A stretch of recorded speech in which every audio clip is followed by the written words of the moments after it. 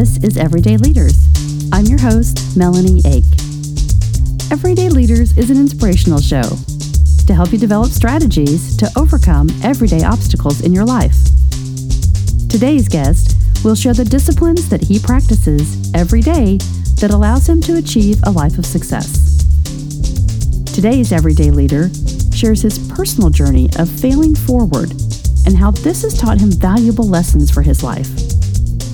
You see, when we fail, we're able to take a step back and understand what it's going to take the next time to succeed, and then how to adjust your life to achieve your goals. His personal determination and success in the military is now allowing him to be an inspiration for other veterans, and soon he will be a university professor. Listen in and learn the value of failing forward every day to live your life with success. Judd Crawford is my guest today. Everyday Leaders 50 and 50, show 37 starts now. Welcome to the program, Judd. Well, hello. Thank you for having me. Yeah. So, Judd, you have been in the service and bringing you on this program because you have so much to share to help others. We have known each other for a very long time. Good old Greenwood community and elementary, middle school, high school, and still connected, even went to Ball State together. So I really wanted to bring you on this to share your lessons of life, of discipline, being in the military, learning the things that you've done. You have a lot to teach us. So thank you for coming on the program. Yeah, thank you for having me. I'm still the same person you probably knew back in middle school or high school, but not too much has changed, hopefully. So. Not too much has changed. You know, part of my 50 and 50 isn't just about us being 50. That's what I thought this was about. It's called 50-50 anyway, so we can do this 50-50. So. We can do a 50-50, right? You get 50, I'll get 50. Oh, my gosh. No, but I think, you know, connecting people to stories of inspiration, you know, when I think about people that have lived their life with success and are continuing to live their lives with success, it's all about the journey that you're on and what you've learned and what you're applying in your life to help others.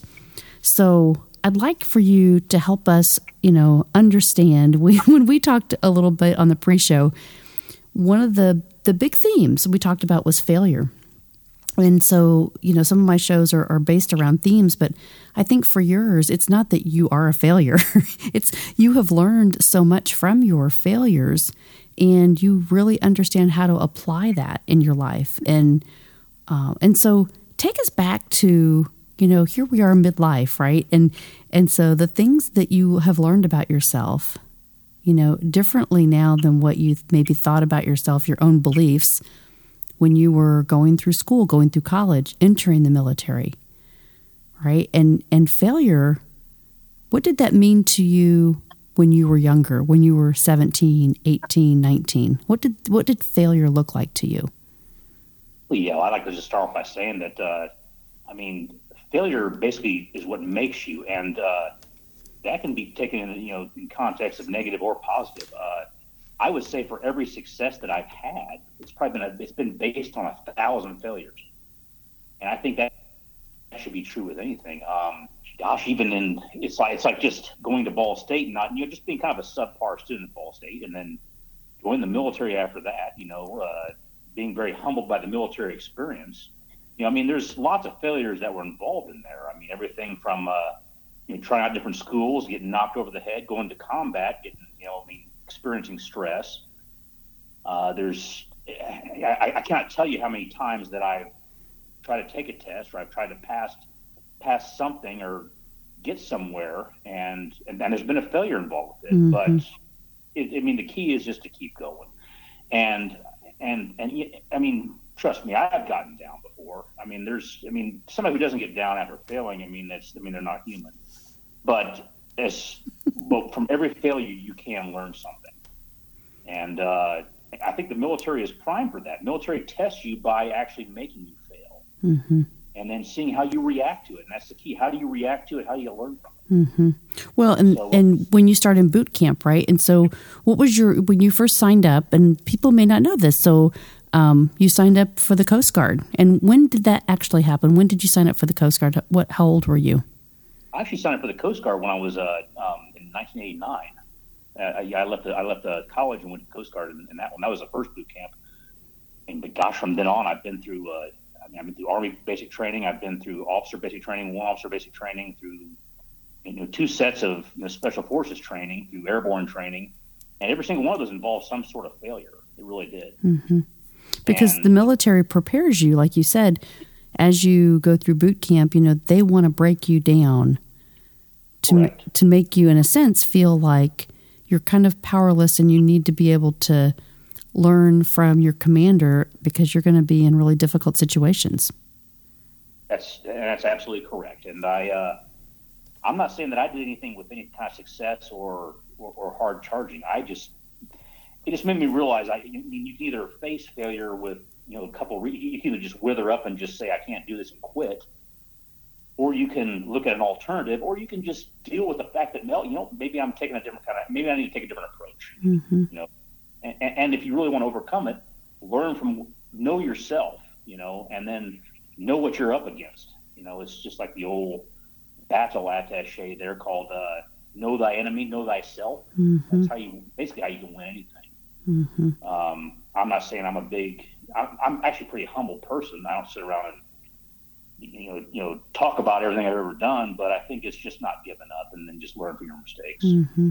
But how do you know, when you're let's see, you were 21, right? When you joined the Coast Guard, mm-hmm. How do you know enough about yourself at 21? Looking back, right? We always say, I wish I would have known then what I know now. That was always what we heard. And so now we're saying it, right? Well, it's kind of interesting because back then it was a lot of immaturity, and I did not take failure well, and I whined and cried probably like the next person. It was probably right out of high school. I'm not saying high school people are bad. I'm just saying it allowed me to mature quicker. Mm-hmm. Is what it did. I didn't. It allowed it. But when I left the military, when I left the Coast Guard the first time, I realized I did enjoy that discipline. Mm-hmm. I really was attracted to the discipline. I think that's what got me back to the military after a small stint of being out. So, mm-hmm. And I just realized that, I could do this for 13 more years and I could retire. Mm-hmm. So you did. But at the same time, I think I just kind of belonged in that. I became a part of that culture. Yep. And I think as a young man growing up and not knowing what he wanted in college, it's like, well, the military, it makes you think real quick what you want to do with yourself. Mm-hmm. And whether you want to give up, whether you want to go on, whether you want to do 4 years and get out, But I chose to stay in, and I realized I found myself a niche with it. Mm-hmm.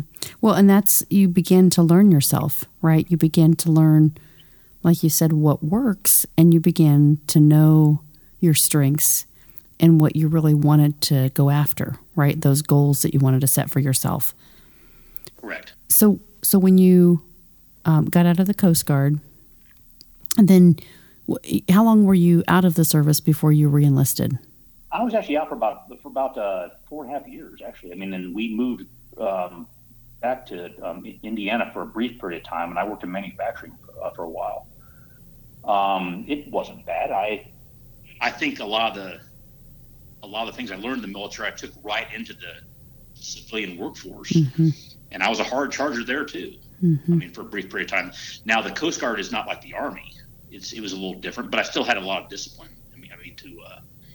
That it was instilled within me, and what got to the point of rejoining. I always kind of felt like I needed to be in the service again, and what really kind of was a tipping point there was probably 9/11. 9/11, and then the company I work for, the sales kind of went south, and I'm like, 13 more years I can retire. But at the same time, I wanted to do something. That was when 9/11 happened. I'm not sure. Everybody knows where they were at 9/11. I'm like, I'm gonna go get them. Mm-hmm. And so you felt that. Was that just now tell us about your family. Was your family military also? My dad was 20 years in what's called the NOAA Corps, and it's actually a uniform service. Well, you know about NOAA that does the weather. Mm-hmm. It's a uniform service and I traveled quite a bit before we settled in Greenwood, before he retired in Greenwood, and he actually moved everywhere from Seattle to Detroit he went to Alaska, and so I guess you would say that I came from a military background from that, and then my mom's brother was in the military also, so I have a kind of a background in that. Mm-hmm. And my mom's father was also in the Army, so there's a little bit of a background that I think has kind of drawn me to the nautical part of it was what drew me to the Coast Guard. With Dad being he was on the high seas. He was with the NOAA Corps up in Alaska for most of his career, and then I think a lot of the Army and the Air Force that was in my family made me want to join the Army. But I think the turning point was the 9/11. Mm-hmm. I think I wanted to really I wanted to make a difference there. Mm-hmm. And my joke is that be careful what you wish for, because no sooner did I enlist right after 9/11. I mean, I was probably the first wave in Iraq. So, which I guess looking back, kind of it's something to be proud of. But at the same time, I mean, there's more failures and stressors involved with that also. Mm-hmm. And it's hard to keep a family going also with the with the military and those kinds of deployments and stuff. Mm-hmm. So what did you do when you were deployed? And we think about 9/11, and I think all of us as Americans were like, go get them, and supporting everybody that had the capacity to leave their families and go on this charge. And so what was your role? What did you do once you got over there, and how did that look? Well, I mean, my very first role for that was I was involved with I was attached to the First Armored Division out of Fort Hood, but I was stationed at Fort Sill. I got attached to them, and then I went overseas and was I was actually assigned to a tank unit, and I was actually in a support role, but I ended up fulfilling being a tank driver. In the first wave in, and that was all the way up into Baghdad. I will say that I was stranded for a period of time with a small group of guys, and by the time just to make a long story short, we pushed all the way to Mosul, which is the northern part of Iraq. I finally made it back with the main wave, but all within there, but then the mission. But then by that August, when we thought we were all coming home, which our families were coming home, we didn't. Mm-hmm. And that's when the insurgency kicked off, and it just kind of jumped up all around us. And then we ended up going back to Baghdad to fend that off. And we spent some time on the Iranian border, and my role completely changed. It went from just being in a main conventional warfare into more of the insurgency. House to house kind of deals. where we had to get involved with the locals, and that mission of Iraq completely changed. Mm-hmm. I'll say that it's like I signed up to basically work on ammunition systems, and I ended up driving tanks and becoming an infantryman. Mm-hmm. So I never did the job I was ever trained for, but I trained to be a rifleman to begin with. So that's where I took it, and I was just a troop on the ground there. And then I also ran convoys, and I helped train the Iraqi the Iraqi Defense Corps, and several other, and all the while doing this, to make a long story short, I from the time I went in to the time I got out, I worked my way up into sergeant, and then I worked my way to I became a warrant officer. I'm not sure if you know the military rank structure. I became a specialist in military transportation, and I ran convoys. I actually thought I was going to be running ships, but I used my experience in the Coast Guard to try to get myself a warrant position, which is a W1, which is a higher. It's like in the middle between commissioned officer and enlisted. I got myself into that training, which I failed at first, but I ended up coming back, and then eventually I got an opportunity to become an officer, and I had to scramble to make my bachelor degree in order to make captain, but I ended up doing it while on active duty. So I guess, part of the success I would say with that was that going all from the lowest private soldier that if you understand the rank structure, all the way up to captain within the 10 years' time. Mm-hmm. But that was all of intentionality. When I think about your story and I look at, Yeah, you failed, but you really reflected on, but I'm not where I want to be, right? It was, okay, this didn't work out, but now what can I do to adjust to go back and change this? And for you were exposed to so many things. So like you said, when you got over to Iraq, you were trained to do a certain job, but because you had the capacity, the open-mindedness and the training, right? It prepared you, it conditioned you for the things that you were going to experience. Yeah, exactly. You're exactly right. And what's kind of unique about that is that, I mean, I've done many different jobs in the Army, and probably none that I really trained for. So it's almost like, I trained for field artillery. I did infantryman. I actually trained I became trained in logistics, and I did field artillery. It's never ever. I don't think you're trained in the military for what you actually do if you do see combat. Mm-hmm. You just have to have that mental flexibility, that mindset. It's really, to adjust and adapt on the fly. Mm-hmm. And if you don't, it's like literally you're dead. Mm-hmm. So, but doesn't that prepare you for life? I mean, in a way, I think it did. Yeah, I think it really did. And I think for a young man who, at age 20 years old, didn't know what he wanted to do. I mean, I think that pointed me in the right direction. I can't say the military is going to make everybody successful. I mean, and shoot, it didn't make me successful for a long time. I contemplated getting out of the Army after 4 years, mm-hmm. But I just seen enough already, and I think it does tend to make a family life, really hard. Mm-hmm. I can't. There's another, failure right there, and so so you have to learn from everything that's going on, and realize that you want to keep your purpose alive, keep your drive alive, be positive, but yet, or be objective about what you want in life, but don't let everything get you down. Because life will throw you a curveball. Mm-hmm. It truly will. But as long as you I call it suck up and drive on. But, I like teaching kind of the framework, right? So you can frame your life or your purpose around, here's the goal, right? Here's the goal that I want to get to, but the journey may be different. It may not be exactly what's been structured or laid out in your mind, because a lot of things change. Things along your path, may influence you or may help you go in a different direction, or may draw you back from being able to get there at a certain time. And so the flexibility that a lot of people either compare themselves, like, okay, I'm going to join the military. Maybe you have buddies, right, that join the military that go, hey, I want to get to this certain rank this quickly. And maybe you make it, maybe you don't, maybe your life goes in different directions. But the point is, if you're consistent in your own ideas, right, in your own process, you will get there in your own time. And it will be your own time, right? And you're going to learn through that.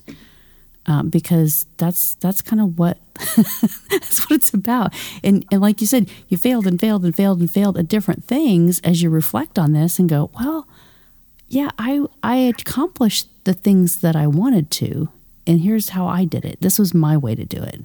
And your thought process has become so strong and disciplined through it that now it's adaptable to anything that life kind of brings you. You have this kind of peace, if you will. And you actually bring up an interesting point there. Especially when it comes to the comparing. It's easy to compare yourself with somebody else, especially when you're trying to accomplish something. You can look and say, oh gosh, that person can do it, and I can't do it, and you browbeat yourself to death. I got to be like that person. Well, like I've indicated, it's like, you have something to bring to the table. I have something to bring to the table. Mm-hmm. You could probably do things. You could run this podcast better than I could. I have some help. But we all have different temperaments, talents, and convictions. It's just, you have to realize what you are good at and how you can bring that to the table. And people will actually look at that and say, I want to be like him. But don't get caught up in saying, I want to be like that person, and let it just drag you back thinking you can't do that. Mm-hmm. Look at what you can do, because I said everybody can do something. I said I can't cook worth a darn, but Stacy can. It's just I try, but just to sit around and fret about that, I mean that's kind of a bad example, but but it's true. It's but it's using your strengths. It's really using and turning into your strengths so that you can be fulfilled, right? If you always thought about like, oh, I need to cook, but I don't know how to do it or what I want, or how to have the balanced meal, and so having that other person in your life to fulfill those gaps, that's really huge. If you can allow yourself, the capability to kind of think into what does that look like, because we all say we end up with people that are our opposites, right? And that's what also drives us nuts because we're like, wait a minute, you're doing things that I can't do, and I'm doing things that you can't do, right? And that's kind of the match, if you will. But that's really interesting. And that keys on the important point, as far as leadership. Now I always thought myself, I'm too quiet and I'm not a very social person to become a leader. But if you think about it, as a leader, you have probably a bunch of people underneath you who can probably it's like, we got to put our heads together and figure out how to do this. Mm-hmm. So you pull everybody together and say, okay, who can do this? And then there's always somebody down below you that has a better idea, and you can acknowledge them right there. Mm-hmm. And then you utilize those things, and then boom, your team gets something done. That's, and it's not really necessarily, it's basically empowering them, and they end up respecting you back as a leader for you acknowledging them like that. That's probably been my best. That's been one of my best takeaways as a leader.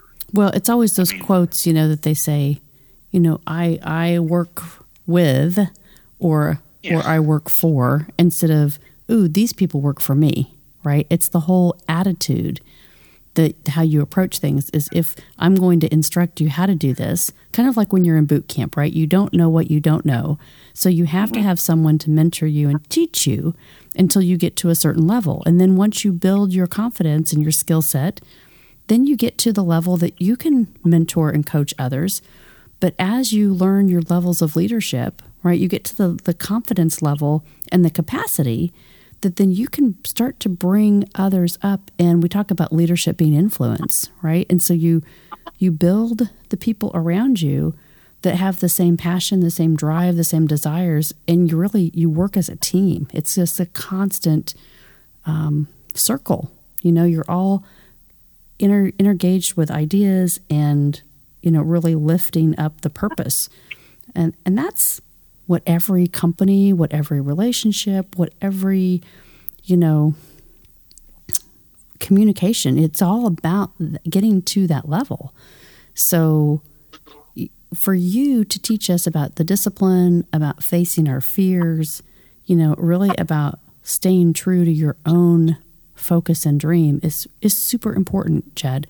I also want you to talk a little bit about, and I thank you really for sharing, because I know this is not easy. You talk about your life, but there's a lot of things that you close your eyes, maybe all of those times weren't so great, right? That was emotional, being away from family and being kind of in that environment.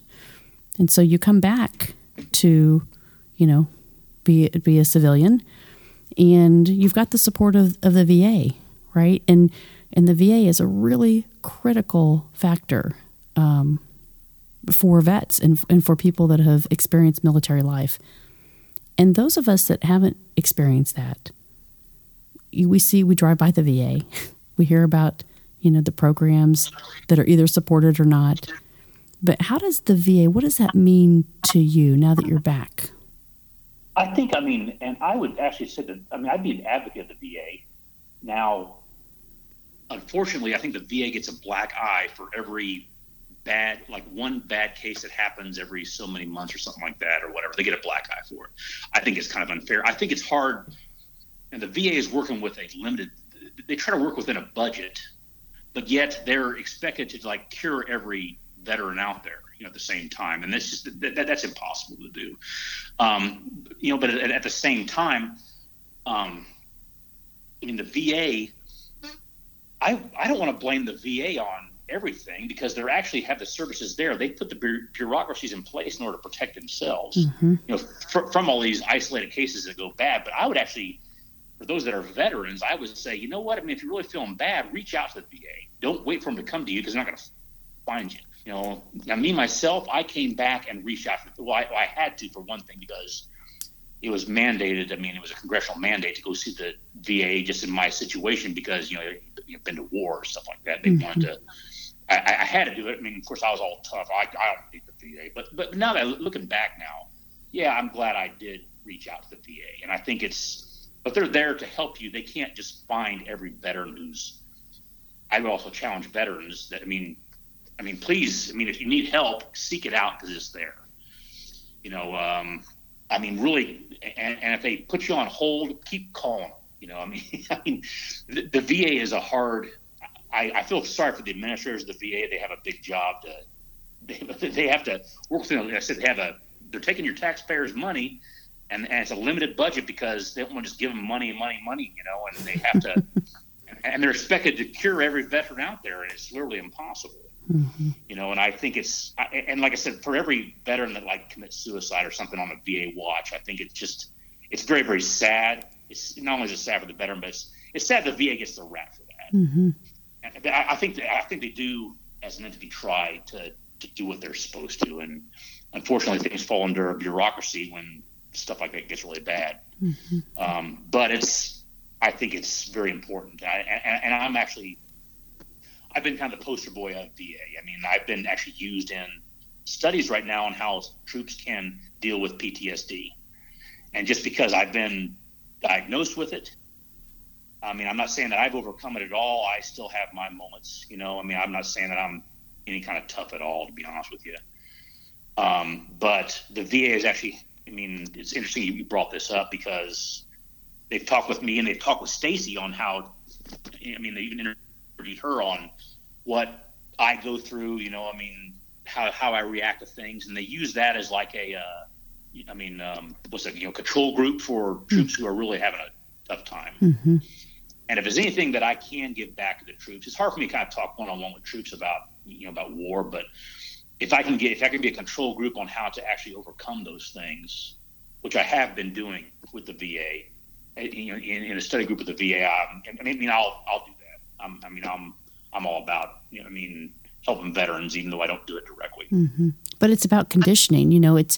It's just like boot camp in a sense, right? It's helping people understand that you have been there and that you can help them through it, right? And not maybe the exact same way, but you can give them an experience that you have had and how you're dealing with it. And more than anything, that's what this program is about, is helping people connect to and identify with people that have overcome specific strategies and specific problems or challenges in their life. And then what do we do? Having you go to the VA now and be able to help other people, that's a leadership level, right? You understand that having someone there to be able to confide in, to be able to say, hey, yeah, that's pretty normal. Or, hey, you may need to connect to some other people to get even more help, right? You understand that. Yep, exactly right. And there's a counselor that calls me on a normal basis, and she asks me questions, and I tell her on how I deal with certain things, and just like what I tell her. So I guess they use that data, and they use that for other programs. Hopefully I'm doing something positive. Well, absolutely. Well, anything that you can do, it's about our experiences and our journey. And so many people say, I'm looking for this billboard, right? I'm looking for this billboard to tell me what I'm supposed to do to contribute. I feel like something's pulling my energy, but I don't know how to give back. I don't know how to use what this energy is. And so, but your journey has been about being in the military and learning this structure and this discipline and how it's been able to help you learn a lot of things about your life. And so now if you can give back and teach other people that, hey, this is a journey, these are the pieces that you have to put together to be able to be strong, right, to get through it. And so messaging, right? Is you got to try a lot of different things and maybe not succeed at first, but fail, learn what that failure is going to provide to you as a value, so that you can kind of turn the next page, right? And say, okay, exactly well, right. This is the next part of my journey. This is where I'm supposed to go next. And you're young, you're 50, and you have way more to give. And you think about contribution and, being curious about things. Have you thought about kind of the next stage and what that might look like for Judd? Well, I mean, the next stage where I'm already doing it. I'm getting my master's right now with what the benefits the GI Bill has given me. So I'm pursuing my master's as we speak.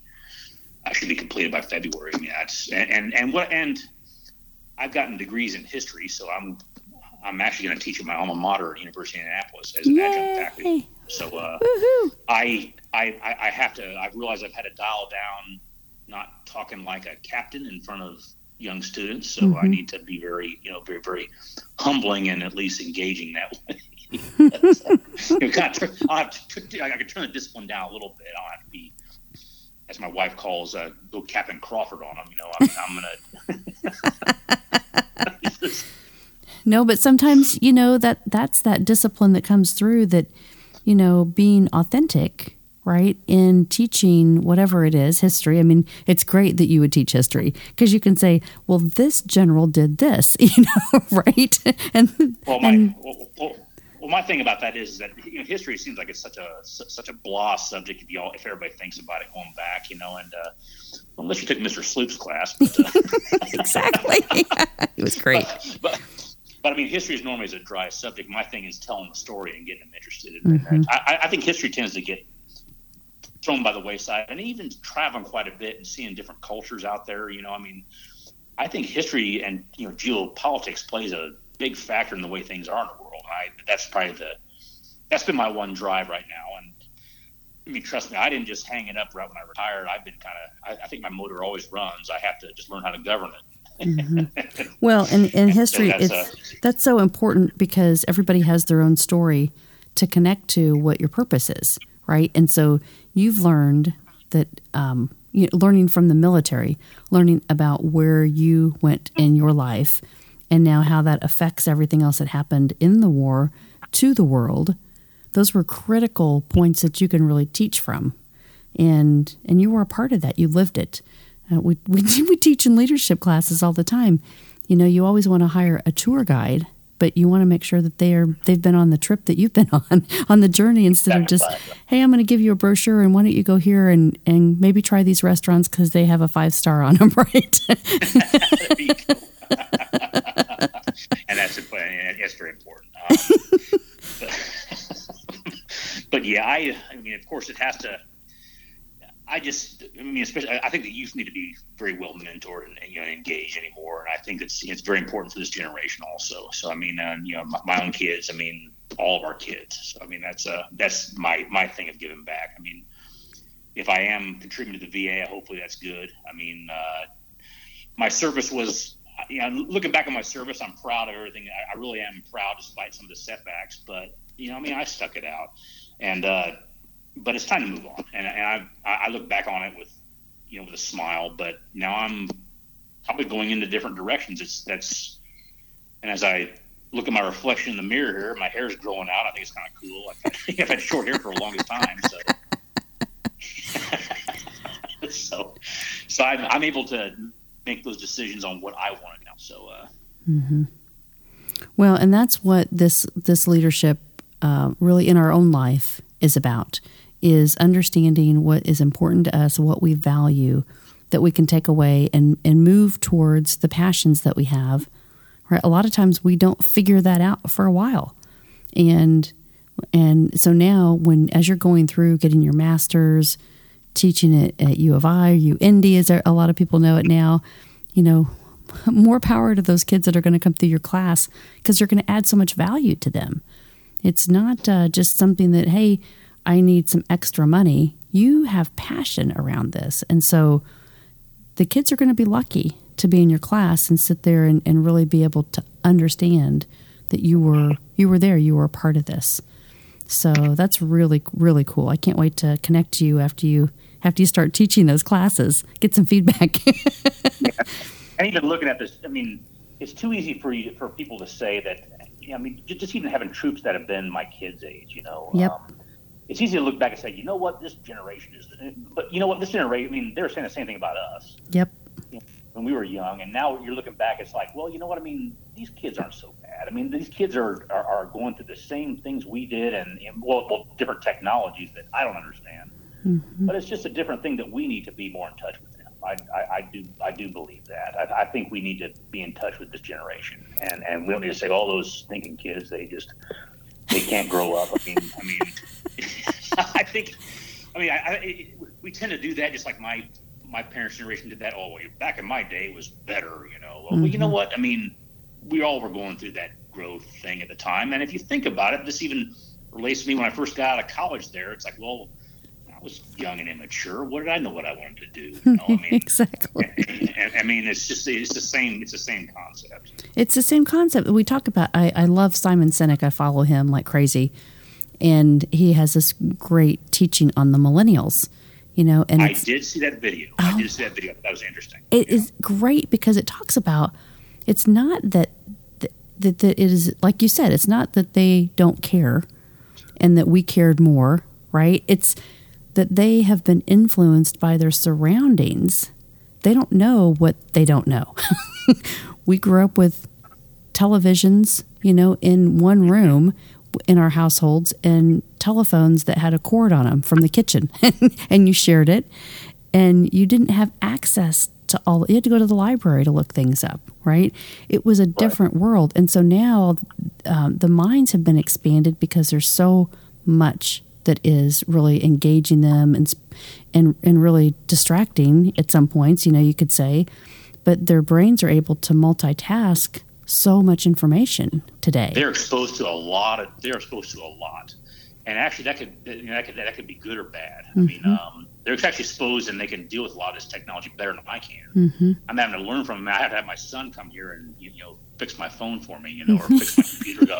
Or what do I adjust on this? He goes, just do that, Dad, and hits 2 buttons. I'm like, what'd you just do? Exactly. But I mean, we talk about their brains at the capacity when they're learning that. But it's changing. You know, I have lots of history in medicine and medical world, and so that's going to change the way we approach medicine and science, and so everything, military especially, is going to be influenced by, you know, the kids that have grown up on the video games and the consoles and the pilots, right, and all the training that's going to change the innovation and technology there. But it's really cool to see, and you'll have such a power to help influence those kids as they come through University of Indianapolis. So thanks for doing that. Yeah, well, I hope so. That's probably the reason why I had to kind of get out of the military. The technology was changing with that so much, I couldn't keep up with that. So it was time to retire anyway. I had been exhausted, so it's time to do something else. Mm-hmm. So, yeah. Well, Judd, thank you for your service. Thank you for all that you're doing in the community. Thank you for giving back to the VA.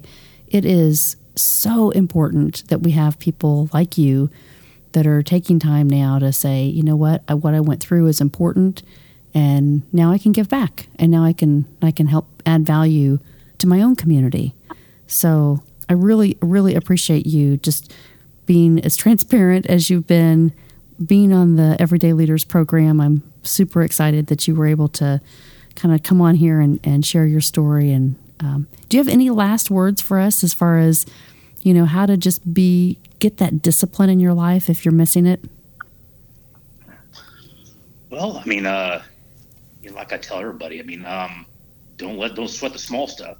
I mean, be respectful. I mean, my thing is, I mean, if I could say anything to anybody out there, it's like, I think people demand a lot of respect now. I mean, I say this nowadays, but maybe it's always been kind of the case. But people demand a lot of respect, but people don't want to give respect. Mm-hmm. I mean, but you got to respect people in order to build and cultivate any kind of relationship, and you got to be open. You know, I mean,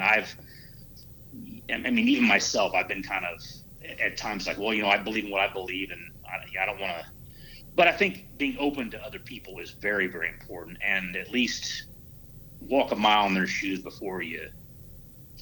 I think social media tends to take away a lot of that stuff, but it's going to be a challenge with social media, because when you see something that's, there's a lot of very, very high opinions on social media, and it's almost like there's no human involved with it. There's no filter, right? There's no filter. Yeah, and I think it takes away it takes away, like you and I talking one-on-one. We could text back and forth and disagree on something, and it would be much more terrible than what we were just talking right now. I say just be wary. I mean, technology has taken off faster than we can emotionally control it. I think that's so it's being respectful of your fellow person. That's the best thing I can. I love that, and the power of human connection, like you talked about, because that is going. You know, it's not going away; it's changing, right? It's changing the way we connect, and so when you talked a little bit, and I want to touch on this a little bit, because as you go through the military and you're trying to achieve, higher ranks, you become a little isolated in what your capacity is, because you're trying to impress your boss, and then the people underneath of you, you're trying to, create a persona so that they respect you. And that's kind of how we go through life, in careers, in friendships, whatever. It's what position do you hold, right, in that relationship? And so it's really hard. People become so isolated. I think now that's been one of the key themes through all of these programs I've learned is people tend to feel a lot of isolation today. And so how we can feel connected back together, right, to be able to share and help each other realize that, hey, you're not the only one going through this, and I may not experience exactly what you have, but I can identify with you, and I can connect to you and help you. And even in closing here, I'll say that, I mean, for years and years and years, I kind of prided myself on being the lone dog, but I don't think anybody can be a lone dog. I think you need some sort of grounding in it, and it doesn't have to be your wife or a lover, or, it just, as long as you have somebody to at least bounce something off of. I mean, Pinocchio had Jiminy Cricket. I mean, it's just like, I'm just saying, we don't. That's kind of phenomenal. Okay, that's going on this post. I'm gonna remember you forever. I mean, too often people waller in their own being the lone dog, and I think and there's no connection. Just text somebody. You can't get the connection. You get information on texting or on social media, but you can't get the connection. We need to make those kinds of connections as far as our, you need, and that's a good source of grounding that everybody needs to have. I think it's important for everybody to have some sort of grounding of some sort of relationship. And it doesn't have to be it can be a friend. It can be just a father, mother, son, daughter, your cat. I mean, I'm just saying it's important to have a good grounding. Yep. It really is. Because if you don't, you're going to just be an electrical volt that goes crazy if you don't have a ground. Yep. Feeling like you're in a bubble, right? And feeling exactly right. Alone. And that's not a good way to try to go through life, because... And I say that from many failures in that aspect also. So, that's my closing. Probably a lot longer than what you expected. No, not at all, because, my company is based around making connections for life, and that's the truth. I think that I value so many people in my life that I've watched, and that was the purpose for this program, to reconnect and bring people back that have really inspired me, and watched them as they're leading lives and saying, well, what's been going on, and how are you really experiencing the challenges that you have, and how can you help others? So part of it, Jed, thank you very, very much for coming on Everyday Leaders. You are show 37. So, wow, thanks a lot. Show 37. So 37. 7 minutes? 37 of 50 and 50. Okay. Yeah. No, I was way off. All right. So, to the head. Oh, no. But thank you. I'm gonna be posting this. I want people to connect to you. Thanks for all that you're doing at the VA, and we will get you in the Everyday Leaders 50 and 50 journal. People can connect to you. Also here in Indianapolis, at the University of Indianapolis, soon teaching history to the kids at U of I or adults that are coming back through. And hopefully you can join us for the Leadership Summit March 2nd at the Art Museum. People can connect to you there. So, okay, yes, keep it posted. All right. Been very inspiring to me too. Awesome. Well, glad to have you in my life, and you have a fantastic fall. Right, you too, Melody. All right. Bye. Everyday Leaders 50 and 50 Leadership Summit is coming to Indianapolis, Saturday, March 2nd, 2019. Join me along with the 50 and 50 guests from Everyday Leaders 50 and 50 podcast. This exclusive event will take place at the beautiful Newfields Indianapolis Museum of Art on Saturday, March 2nd, 2019. You won't want to miss this one-of-a-kind leadership workshop where you will personally engage with these 50 leaders and learn how to apply their strategies to live your life with success. Don't miss this opportunity. You can be a part of this exclusive inaugural Leadership Summit here in Indianapolis, March 2nd, 2019. Remember, there's limited space available, so reserve your spot now. If you know of anyone that would be interested in sponsoring this exclusive event, please have them contact me directly at makeconnectionsforlife.com. Thank you for following the podcast of Everyday Leaders 50 and 50.